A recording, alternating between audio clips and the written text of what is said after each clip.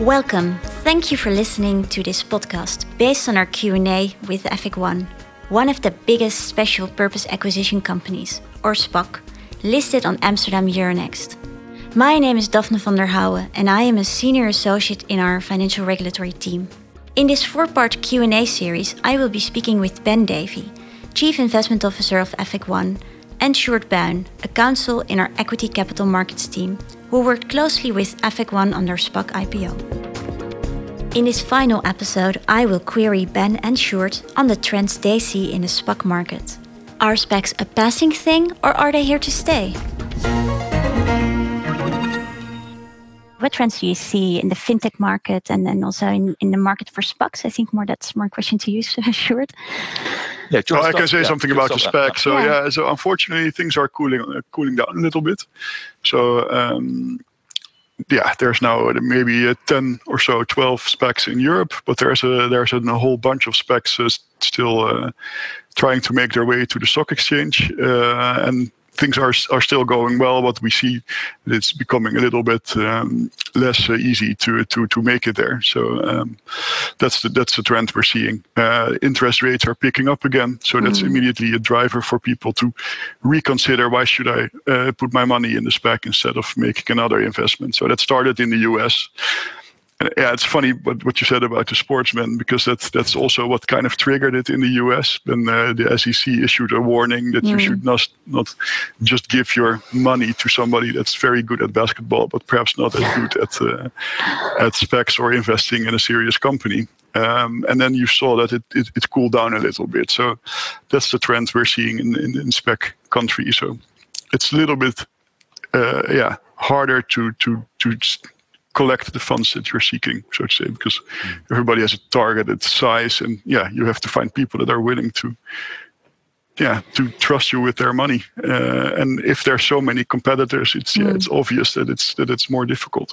I can imagine then it boils down to having a very compelling story and having very expert people sponsoring the SPAC. I mean, that could make the real difference there. Absolutely. That's the whole thing with the SPAC. You're giving your money to somebody, and that somebody, better be somebody that knows what he or she is talking about. And not a basketball player. Reputation. Well, could be for the right things. It works. If you want to invest in a basketball team, perhaps. There's lots going on in sports tech, so there's a lot of good stuff there. I mean, look, I agree with you, Sjoerd. I think the impression is that in Europe, the growth of the SPAC market is going to be much more measured. Quite selective is what we're hearing from investors, to the point you were making.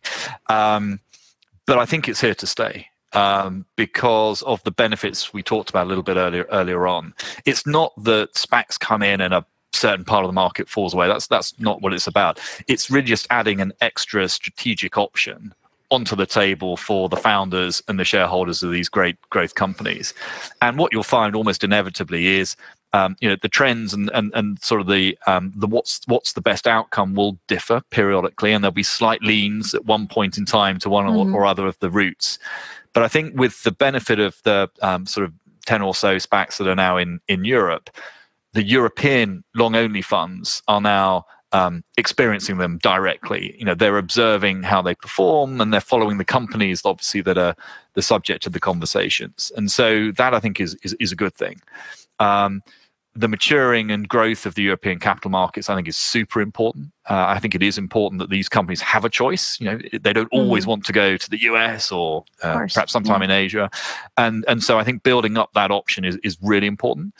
And at the same time, the SPAC teams themselves will mature. As more transactions get done, the processes will improve, the terms will refine themselves to find the best market fit.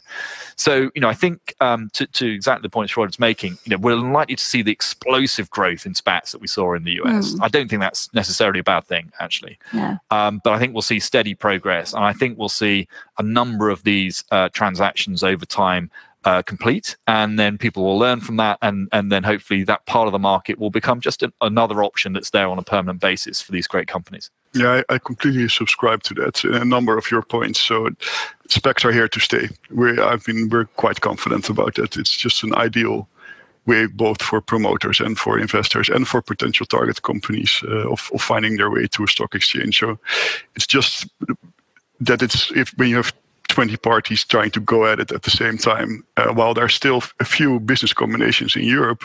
Of course, there's only been one in recent years, which was a great success, by the way. Yes. But it's exactly like Ben said. Let's see a few business combinations first, and then wait perhaps until after the summer, because summer is traditionally not a good time to go public, because your investors will be on holiday most likely.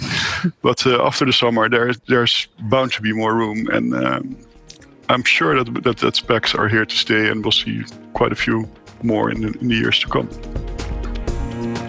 We hope that this podcast series has given you a first glance into the world of SPACs.